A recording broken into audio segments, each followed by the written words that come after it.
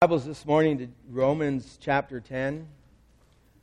Turn to your Bible to Romans chapter 10.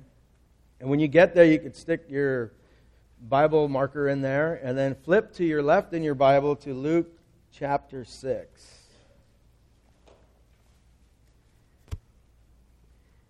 And as I begin reading and studying Romans chapter 10, the Lord just kept putting on my heart what Jesus taught His disciples in Luke chapter 6. So before we get into our text today this morning, I really feel like we need to read that. And we need to see what Jesus is teaching His disciples, because it really applies to the message today, to all of us. And so in chapter 6 is mostly known for Jesus teaching the Beatitudes, but we're going to read verses 27 through 36 before we open to Romans 10. And here Jesus says, "But I say to you who hear, love your enemies and do good to those who hate you." He says, "Bless those who curse you and pray for those who spitefully use you. And to him who strikes you on the cheek, offer him the other also. And from him who takes away your cloak, do not withhold your tunic either. But give to everyone who asks of you. And from him who takes away your goods, do not ask them back. And just as you want men to do unto you, then you also likewise do unto them." And then he says here in verse 32, this is so important. He says, "But if you love those who love you, what credit is that to you?" What credit? He says, "For even the sinners love those who love them. And if you do good to those who do good to you, what credit is that to you?" Speaking of believers. He says, "For even the sinners do the same thing. And if you lend to those who you hope to receive back, what credit is that to you? For even sinners lend sinners and receive as much back." But Jesus says, "I'd say love your enemies, do good, and lend, hoping for nothing in return. And your reward will be great. And you will be sons of the Most High. For He, God, is kind to the unthankful and the evil. Therefore be merciful, just as your Father also is merciful." Paul the Apostle, in Romans chapter 10 here, Paul the Apostle knew that the very same people that plotted against Jesus and had Him arrested, falsely accused, they had Him beaten, had Him scourged, had Him brutally nailed to the cross. He knew that these same people would continue to persecute all who came in the name of Jesus, spreading the gospel message. See, this was the very message that would save Israel from their sins, not just cover their sins. But this message that they brought was offensive to many Jews, especially the leaders. This was an offensive message. Now you have to remember that Paul himself was a Jewish religious leader also. But one day when Paul had evil on his heart and evil on his mind to do evil to God's people, he found himself on a road to a place called Damascus. And he was going with murderous intent in his heart towards those who were of Christ, those who were found in the synagogues of Damascus that were teaching the gospel of Jesus Christ. He was going to persecute them. He was going to murder them and put them in jail. We read that in Acts chapter 9. Verses 1 through 3. But Paul on his way, big surprise, on his way, Jesus meets him on that road. And in that time, in Acts chapter 9, verses 4 through 22, the Bible says that Paul was converted. Paul, from being a Jew, converted to Christianity. From a very religious background, he came and put his faith in Jesus Christ. Having said that, Paul had a special desire for the nation of Israel. He had a special desire for those that he left behind in the faith, those Jews that were serving with him, that were his family, that were his loved ones. It'd be like somebody here, you've been congregating with these people so long, and then you leave and you go elsewhere. You always have that heart, that desire for them. But Paul's eyes were opened. He was blind, and now he saw. He cared enough to pray and share the gospel, the good news. He went back. He cared enough to pray and share with them, regardless of what they thought of him, and regardless of any consequences. You know, I could remember when I got saved. I remember when I truly asked Christ into my heart. When that day when it happened, remember I was all alone. And the Lord, I know the Lord did something. I remember. But because immediately after that, I felt like I had to tell people. I had to tell people what Jesus did for me. I had to tell my coworkers. I had to tell my family. I remember. But you know what? Not everybody was happy. Not everyone liked that I came telling them that I've given my life to Christ, that I'm a Christian now. I'm a believer. They weren't happy. I remember clearly, vividly going to work that following weekend, and I used to drink with all my friends from work. We used to drink. We drank so much that we would go out at lunchtime and drink, come back. Good thing they only gave us a half hour. We would have been crawling back. But I remember coming to work and telling them, hey man, I got to talk to you. And at break time we sat down, and as we were eating, I was so nervous to tell them. I didn't know how to tell them. It was weird. It was easier to tell my mom, you know. My mom's cool. She loved me no matter what. But it was hard. It was difficult to tell my friend. I'm saying, why is it so difficult to tell this guy? And so I began to tell him that I'm going to quit drinking, man. I can't run with you guys anymore. You know, you're still my friend, but I'm not going to do these things anymore. And I remember, too, it was the most awkward feeling because we sat at that table and it was that awkward silence. And we just stared at each other. He just didn't know what to say. And then out of clear silence, he said, well, bro, better you than me. Let me know when you're back on the dark side, and then we'll go party some more, you know. And that was his attitude. That was his attitude towards it. But you know what? They continued to ridicule. They continued to talk at work, you know. Oh, man, this guy, you know. And the first thing I did is I put a Real Men Love Jesus sticker on my truck. Just so I could drive it up there, you know, so they can see it, you know. But regardless of the ridicule, regardless of you know, them not wanting to hang with me anymore, regardless of any kind of persecution that I thought, like Paul, my desire for them was that they would be saved. They got to find out about this. You know, what happened to me, they need to know about this. Because that's like you found something really amazing, like an amazing place to eat. What do? Oh, man, you got to have it, right? Someone tells you, I know where to get a good burrito. Well, guess what? I know where you get a better burrito. You know, and that's just how we are. And I just had to tell people. I just had to tell my family, they got to see this. But Paul, by receiving the free gift of God, of salvation through Jesus Christ, it made him an enemy to his fellow countrymen. It made him their enemy. But Paul didn't stop loving them. That's what I love about this lesson today. It's a lesson for us today. Paul didn't stop loving them.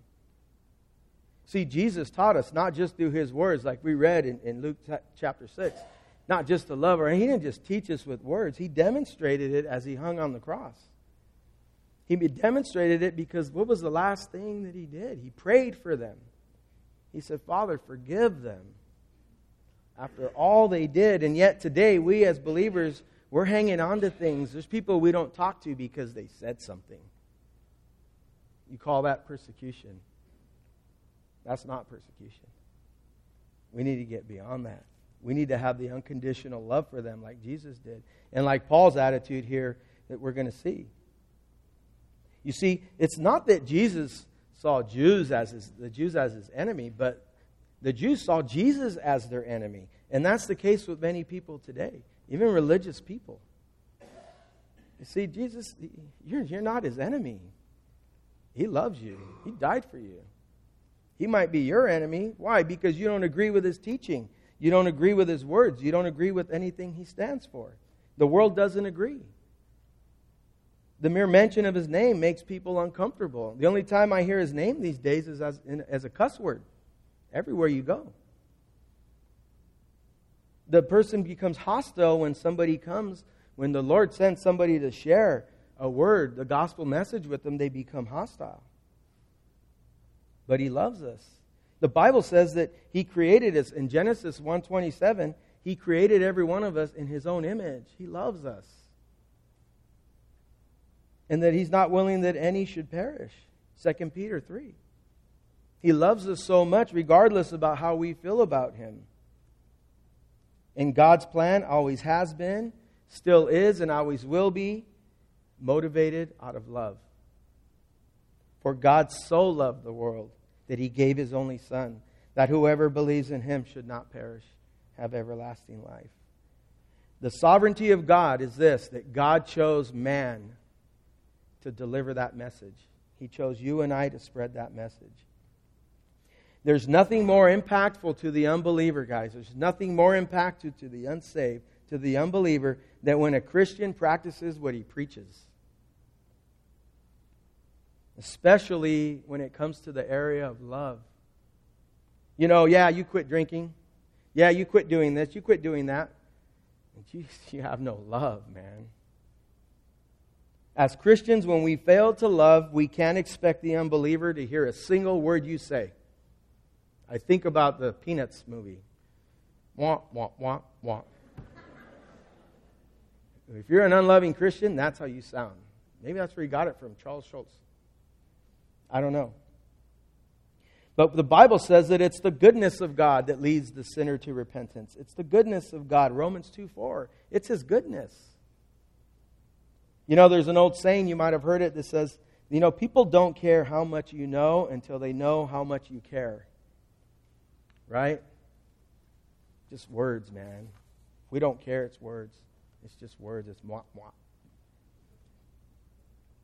Paul the Apostle, though, however, knew firsthand that the struggles that the practicing Jews would have in receiving the message of salvation. Paul knew firsthand because he was in the same boat with them. But he loved them. And Paul, I love what he says here in 2 Corinthians 5:20. He says, now then, we, believers, we are ambassadors for Christ, as though God were pleading through us. We implore you on Christ's behalf, be reconciled to God. We are ambassadors for Christ. We represent Christ, and we are to beg of those non-believers to be reconciled to God. That was Paul's attitude.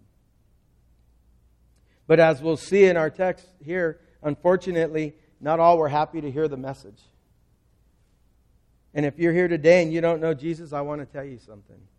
God might have people in your life right now. That one guy, that one girl, that one person that keeps sharing with you. Just know this, that's God sent.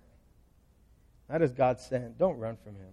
Don't be like the rebellious people that we're going to read of today.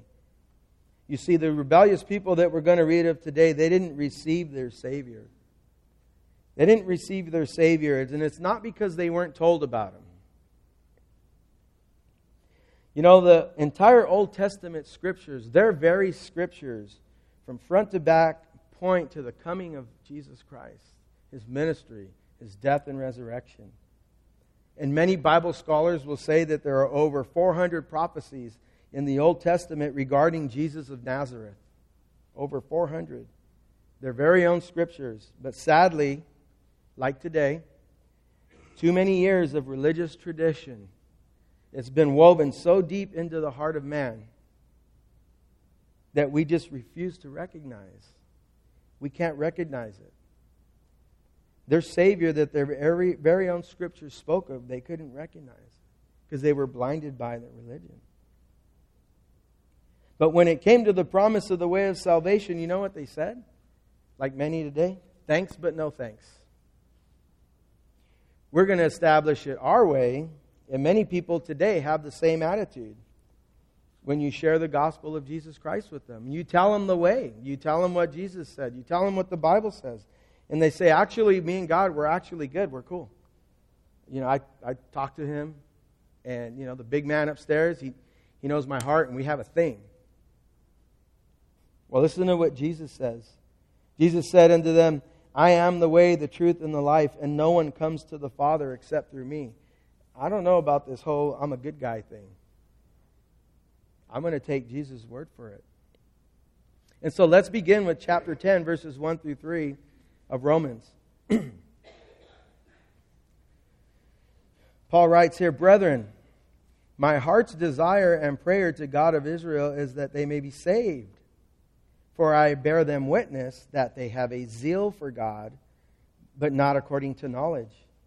For they are being ignorant of God's righteousness, and seeking to establish their own righteousness, having not submitting to the righteousness of God. First we see Paul's heart. His desire is what? His heart's desire is that they would be saved. That's where we come in. Our heart's desire for the lost should be that they would be saved. We should be praying every day. After service, we meet outside for those that we know that have walked away from the faith after every service. And you know what? We need to continue to do that, but we need to pray for those that never been to come to faith, that don't know Christ. We need to have the same heart. You know, when we got saved, what happened was, and many of you guys know what I'm talking about, is when we get saved, man, a lot of times our friends, our family will cut us off. You know, we might have been in a circle, and we're no longer in that circle anymore because we've come to Christ. We've given our life to Christ. And we're just no fun anymore. You know, I remember when I first got saved. I just wasn't so much fun anymore. That's what they thought. But you know what? We also had to sever certain ties, right? We had to limit certain relationships, and we had to even cut some off completely because they were so unhealthy to our walk. But you know what? We never forget about those people, what he's saying here. What he's saying here, Paul is saying here, we never forget about those people. We need to remember and pray for them there in verse 1. In verses 2 and 3, this was their problem. We see the problem was with religion. They had a religion without a personal relationship. They had a zeal, the Bible says. Paul says that I could testify on their behalf that they have a zeal for God, which is a great enthusiasm. They were excited to serve the Lord. They were excited to do things. They had great energy when it came to the things of God. And as a result, the problem is they began to establish it in their own righteousness, he says, refusing to submit to God's righteousness. You see, zeal for God is good for everybody. And we should all desire zeal for God. If you serve the Lord, man, it shouldn't be, I have to serve tonight. I hear that a lot. I caught myself. I got to be there. I have to be there tonight. No, we should have a zeal. We get to be there tonight. We get to go serve the Lord this morning. We get to go serve the Lord tonight. Zeal is good.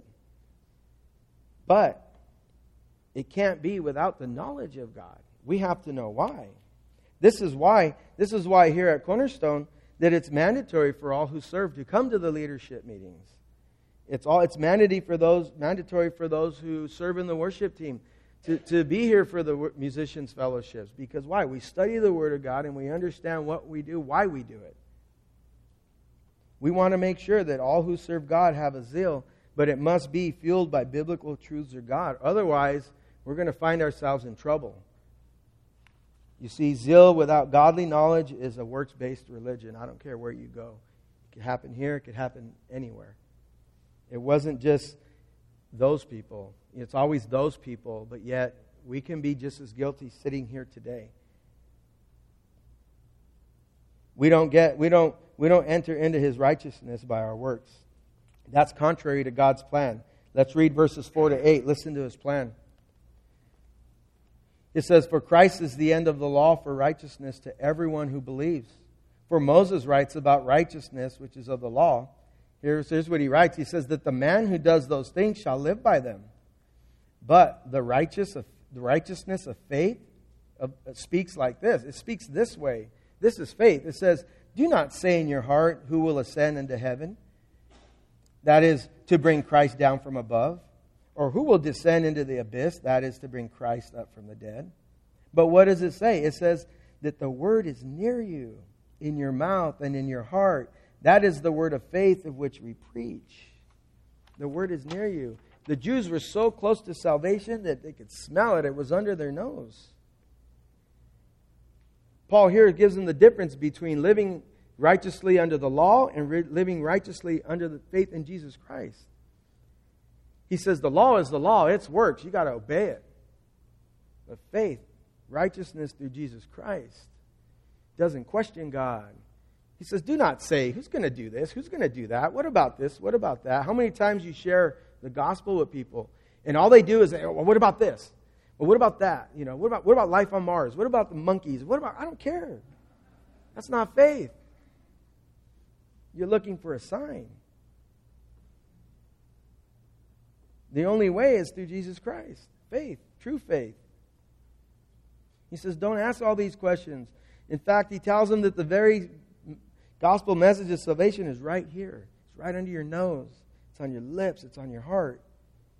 In other words, faith requires us to trust God's promises. The very message of receiving God's free gift of salvation by faith. The Jews didn't have faith in the promises of their own scriptures. And what does the Bible say about no faith? 11:6 of Hebrews says, but without faith it is impossible to please Him.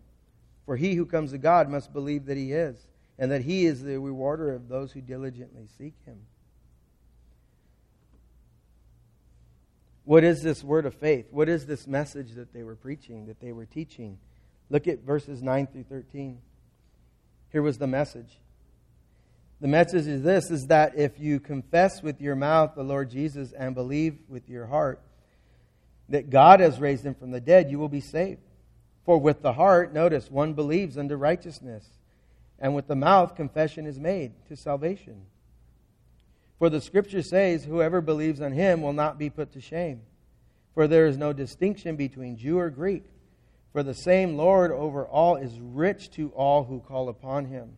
For whoever calls on the name of the Lord shall be saved. Notice verses 9 through 10. The heart and the mouth. With the heart one believes, and with the mouth he confesses. You see, we can't have one without the other. Many times people are led to believe, and I've heard this I've heard even Christians that they're led to believe that, man, if you could just get them to say this prayer, hey man, they ask them, do you want to receive the Lord Jesus? And it's like, I don't know. That tells me you don't want to. But just repeat this prayer. Just say this. And then, you know what, man, you're good to go. You're saved. You're washed. You're cleansed. And we got to be careful with that message. We can't give that message. It's not what the Bible teaches. The Bible teaches that we have to believe in our heart, and with the mouth comes confession. We have to believe that Jesus is who He said He is. I heard many years ago that Jesus either is who He said He is, or He is the maddest, most craziest man that ever walked the earth. You decide what you want to believe. You have to believe in your heart that Jesus is Lord and that God raised Him from the dead. And with your mouth, confession can be made.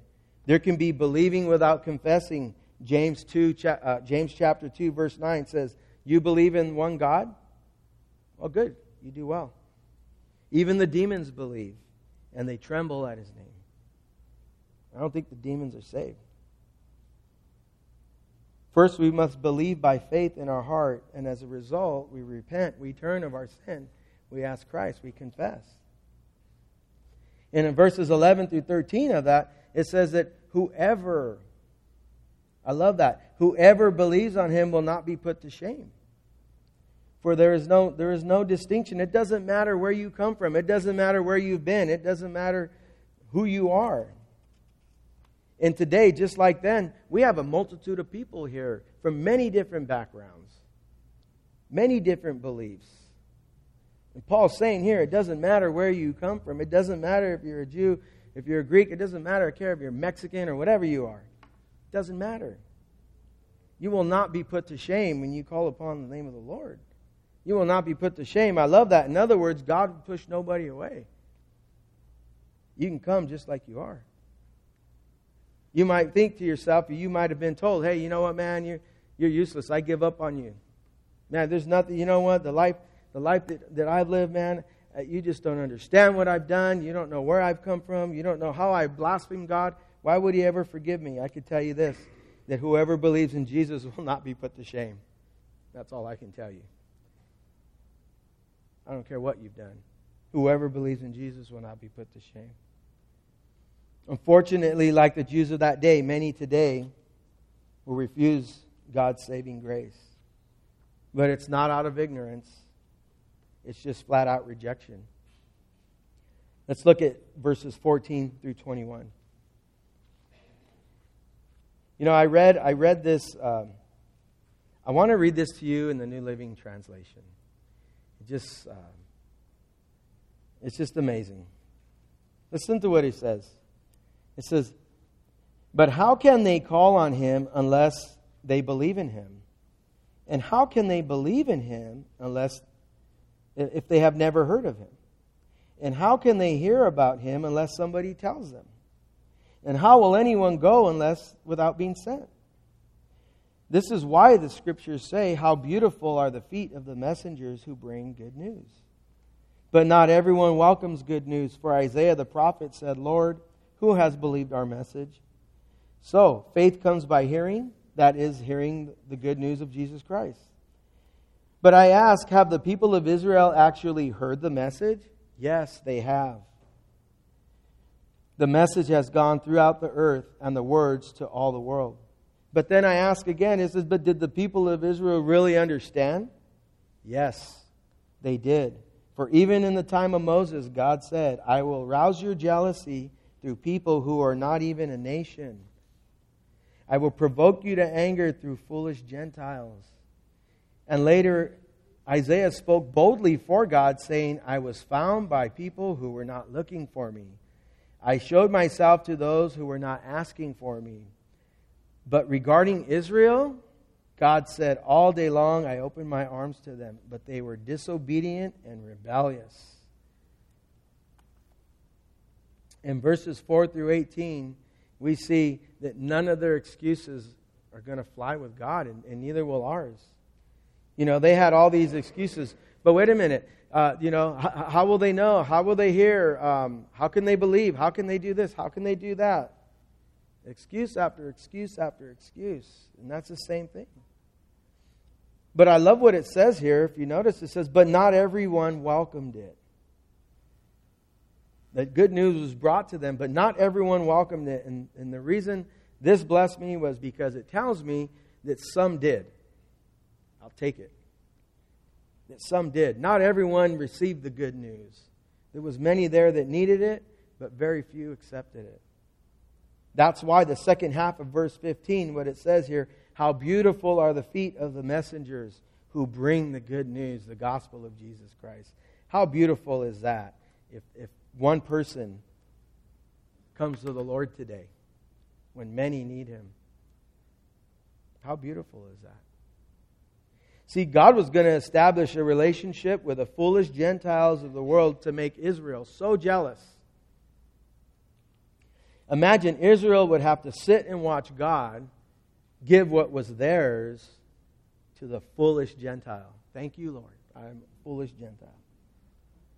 He had to sit there, the Jew would have to sit there and watch God pour out His Spirit, His blessings, His love, His power onto the foolish Gentile. And man, the Jews of that day, they looked down on them. But God gave them what was supposed to be theirs. Why? He says to provoke them to jealousy. What kind of jealousy? The kind of jealousy that says, I want that. I want that. That was mine. You know, I have my two grandsons. You know, it's funny when they come over, the two little guys. If one doesn't want to eat his food or whatever he has, all I have to do is say, I'm going to give it to your brother. And it's like the end of the world. That's mine. And that's the kind of jealousy he's speaking of. It's like to say that, no, I want to get back what was mine to begin with. No, I don't want something that I never had. That was mine to begin with. You see, our lives, Christians, our lives, our marriages, our relationships with our children, in the same way should provoke the unbelievers in our lives to jealousy.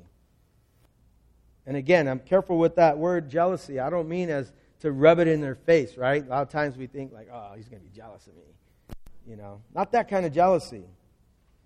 You see, it's not that I want him to want the things that I have. It's not that I want him to want my kids or my dog, whatever it is I have. But I want them to want a godly family. They need to say, look, man, they're going to notice, hey, you know, why do their kids speak different to them than my kids speak to me? What's up with that? You know, how is it that they honor their father and mother? You know, how is it that those two, they've been together so long, how is it that they're still holding hands? How is it that they still like to come home and have that time together? How is it that she's not rude to him when he deserves it? You know, how is that he speaks kindly, kind words to her after all these years? And you know what the cool thing is? Is that a Christian family, a true Christian family with God in the center, it doesn't matter what they're going through. Those things don't stop. But that's the kind of thing that we want them to desire. And this is why I was asked one time by someone, hey, dude, how do you do it, man?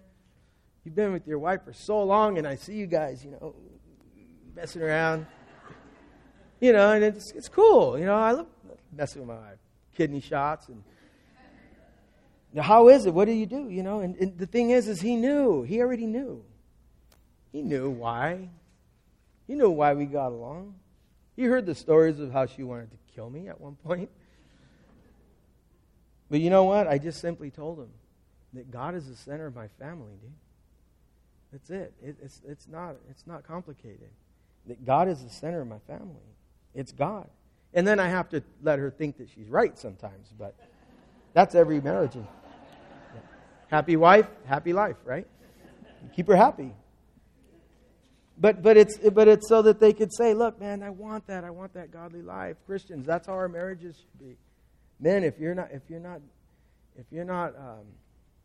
investing in that, you need to start today. Start investing in that. Wives, start investing in your husband. Why? So that they could see that the unbeliever could be provoked to a jealousy to say, I want that. But notice, sadly, we see in verse 21. But look, regarding Israel, it says, regarding Israel, in the New Living Translation, he says, but I all day long I had opened my arms, but they were a disobedient and rebellious people. All day long I have stretched out my hands to a disobedient and contrary people. The Bible says that it's by faith we are saved, Ephesians chapter 2. For by grace you have been saved through faith, and not of yourselves. It is the gift of God. That tells us we cannot work for it. You see, today's message today in these verses in chapter 10, it's actually 50-50. Half of it's for the believer, and half of it's for the non-believer. You see, for the believer has a responsibility to share the truth about Christ.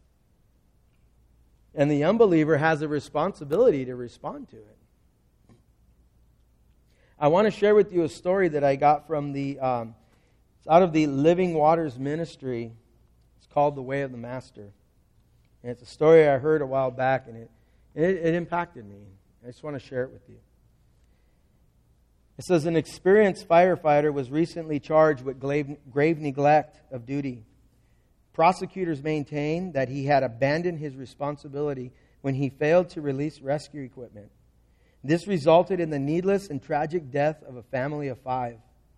Eyewitnesses were sickened when they discovered that the reason the firefighter remained locked in his emergency vehicle was simply because he was testing out a new high-tech CD player, which he maintained he had bought it as a gift for the fire chief. The fire chief immediately distanced himself from the defendant and dishonorably discharged him from the department. In a prepared statement, the chief said, there are no words to describe such betrayal of those that he was sworn to protect. The late prosecuting attorney argued for more than 3 minutes after arriving on the scene that the firefighter had earphones on as he listened to the CD, while the family of 5 was screaming to be rescued from the 6th floor of the burning building. Horrified onlookers related that as flames licked her clothing, a mother cried out in terror and fell to her death while still clutching an infant in her arms. Other witnesses said that the father, clutching 2 terrified children, was engulfed by a massive flame. The terrifying drama took place in full view of the firefighter as he remained seated in the vehicle listening to the CD. The defense pleaded no contest, but added that the defendant went through great personal sacrifice to purchase the gift for the chief, and that he had hoped that the judge would take that into consideration as he passed sentence. Many of you here can see the picture, I hope. See, many of us would like to think that if we were in that very situation, right, we would do the same thing, right? That we wouldn't do the same thing, that we would help that family. Imagine if you're in your home at one night and you're laying in bed and there's a glow outside your window. And you look out and it's your neighbor's house. Your neighbor's house, their roof is engulfed in flames and you're lying in bed. What are you going to do? You're going to roll over and go to bed because you got something to do the next day? No, we're going to get out and we're going to tell them. We're going to run over there. We're going to tell them. You see, the fires of this world, the fires that can destroy your home, that can destroy family, that can take lives, it's terrifying. It's terrifying to think of. But it doesn't measure up to the eternal fires. The fires which the Bible speaks of, spiritually speaking. If we as Christians do nothing to warn the man or woman about eternal separation from God, if we don't tell them about the lake of fire and hell which is to come, we're like that firefighter. We're just like him. And when we heard the story, we're like, oh, how could he? Right? But if we don't warn them, we're the same way. Ezekiel gave a stern warning to the child of God. In Ezekiel 3:18, it says, God speaking through Ezekiel, he says, if I warn the wicked, saying, you are under the penalty of death. But if you fail to deliver that warning and they die in their sins, God says, I will hold you responsible for their deaths. This is why in Mark 16, Jesus said, go out and preach the gospel to every creature, everyone you can. How many times do we hear about a good Samaritan, right? Driving up to an accident and the car is engulfed in flames, and they go in and they rip those people out of there, just barely saving them. But what happens? They get burned themselves. They get burned, man. Some people, I've heard interviews where the guy was like, yeah, man, I saw the flames. I went in there and, I didn't even know I was getting burned. And he had to be treated. But he didn't know. He didn't care. All he cared about was that life. But if we would be concerned with people's souls, we would be warning everyone, even at the risk of being burned ourselves. But unfortunately, we're too concerned that we're going to look like Jesus freaks. Oh, he's a Jesus freak, man. Oh, you know what? I don't want to offend anyone. I don't want to be that guy. They're minding their own business. They're having a great weekend. They're out having a good time. Why would I want to go up and ruin their day and tell them about Jesus, right? We don't want to bother anybody. Salvation is far too important to worry about those things. There's a difference between pounding on your neighbor's door at 2 o'clock in the morning because you need a cup of sugar. You ever borrow something from your neighbor? Imagine at 2 o'clock in the morning you come pounding on their door. And, the guy gets up and he's, what's going on? I need sugar. You're going to get punched. Right? But if his roof is on fire and he's asleep and his family's in there, and I don't care how hard I pound on that door, he's going to be forever grateful. I'm forever grateful for those that shared the gospel of Christ with me because I know where I was heading. You see, I'm not offended. I'm not offended by someone banging on my door because my house is on fire. You see, so we need to have that same attitude. Jesus' main concern for people was salvation. That was why he came. He came to seek those who were lost and save them. Luke 19:10. His motivation was love. Paul the Apostle says this about preaching the gospel in 1 Corinthians 9:16. He says, for if I preach the gospel, I have nothing to boast of. For necessity is laid it upon me. He says, yes, woe is me if I do not preach the gospel. He didn't do it because he had to in his heart, not because he was pushed into doing it. The unbeliever today, the unbeliever here is without excuse. See, the unbeliever can't say, I didn't know, nobody told me, I didn't know what was going on. Romans chapter 3, verse 23, the Bible says that all have sinned and fallen short of the glory of God. If you look up that word all in the Greek, you know what it means? Anyone? Anyone? All. All have sinned. We've all sinned. We've all fallen short. But Isaiah warns us. He tells us that our sin in Isaiah 59:2 says that sin separates us from God. And since we've all sinned, and since sin separates us from God, we have something else here now we have to look at. Is that the Bible says that the wages of sin is death. But the gift of God is eternal life in Christ our Lord. If the wages of sin is death, and we've all sinned, and sin separates us from God, we have a huge dilemma on our hands. We have something that we need to deal with. It's like, what's that saying? The elephant in the room? Is that it? Is that it? The elephant in the room. We don't want to talk about it. It's just there. But we need to address it on this side of the grave. Because the other thing is the Bible does say that God is a righteous judge. It says that He will judge the world in all righteousness, and He shall administer judgment of His peoples in uprightness. Our God is a perfect judge. He's not corrupt like our judges of the land. He's a perfect God, and He will judge rightfully. And the Bible said that sin must be punished. Imagine you are standing in a courtroom and you're there to defend yourself, but you're found guilty. You're guilty as charged. There's nothing you can do. And the judge passes down the fine. And the fine is outrageous. The fine is ridiculous. And as it is, you don't make a lot of money anyway. You work like at Chick-fil-A or something. Just kidding. Probably half of you here do. But imagine, you don't have the money to pay that fine. And that fine is so great that you have to tell the judge, Your Honor, I can't pay it. I don't have the money to pay it. So the judge calls on the bailiff and says, cuff him. Put him in jail. But imagine at the last minute, just as you're being cuffed, somebody from the back of the courtroom says, Your Honor, hold on. I got this guy's payment.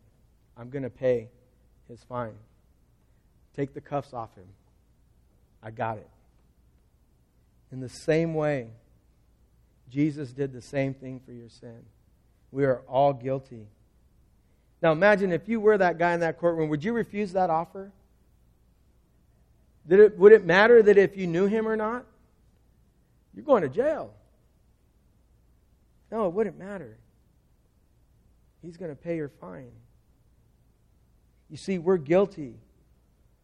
And on that day, we will be judged for our sin, but those who call upon the name of the Lord, those who believe on Him will not be put to shame on that day.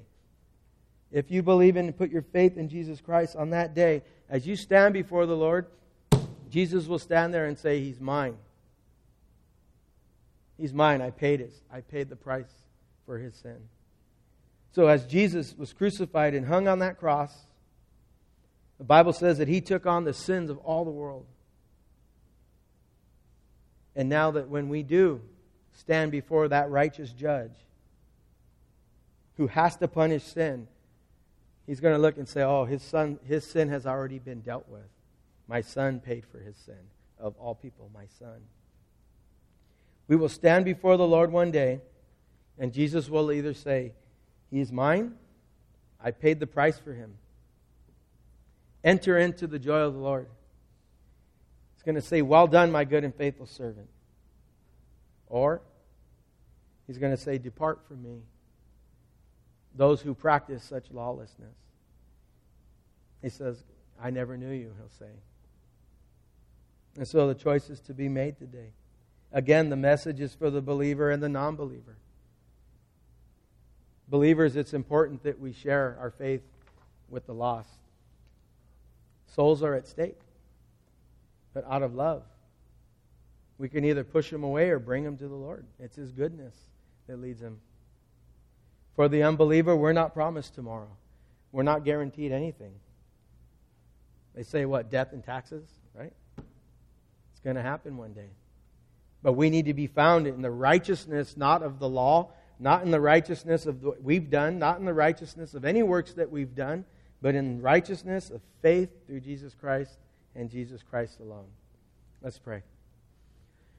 Father, we do thank you, Lord, for your word, God. Father, we thank you that you don't complicate it, Lord.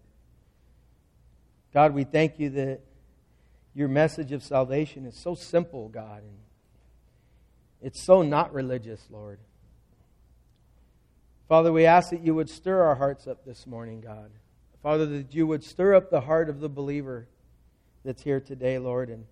And God, that maybe they're holding a grudge, Lord. Maybe they have something, God, against somebody, Lord.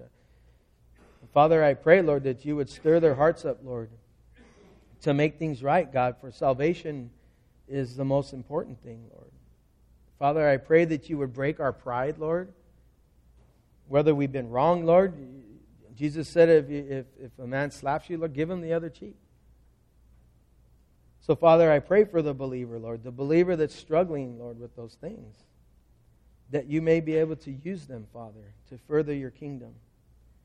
And, Lord, I pray for the non-believer, God, those that are here, Lord, that maybe even grew up in the church, Lord, but find themselves with a zeal for God without a relationship. Father, those that have done things their own way, Lord. Father, I pray, Lord, that if they don't know you this morning, God, that they would leave different, that they would leave knowing you, knowing that they know you. So, Father, I pray, God, stir our hearts this morning now, Lord. Stir our hearts, Lord, in Jesus' name. And if there's anyone here, Lord, that doesn't know you, I pray, God. As the worship team leads us in this time, Lord, for those that don't know you, this time is for you. This is your opportunity. When Jesus called his disciples, he would call them publicly. When Jesus called his disciples, he would call them out in the open. And the Bible says that they immediately would get up and come. And this is why we offer the invitation publicly, openly. If you don't know Jesus Christ as your Lord and Savior, and God has spoken to your heart, man, I don't care young or old, who you are, religious or not, and you need Christ as your Lord and Savior, I'm going to ask you to get up now as we have this time of worship. Come up to the front here and I'll meet you there. And we're going to pray together. We're going to ask Christ to come into your heart. So if God has stirred you up, don't wait. You get up and come as we worship.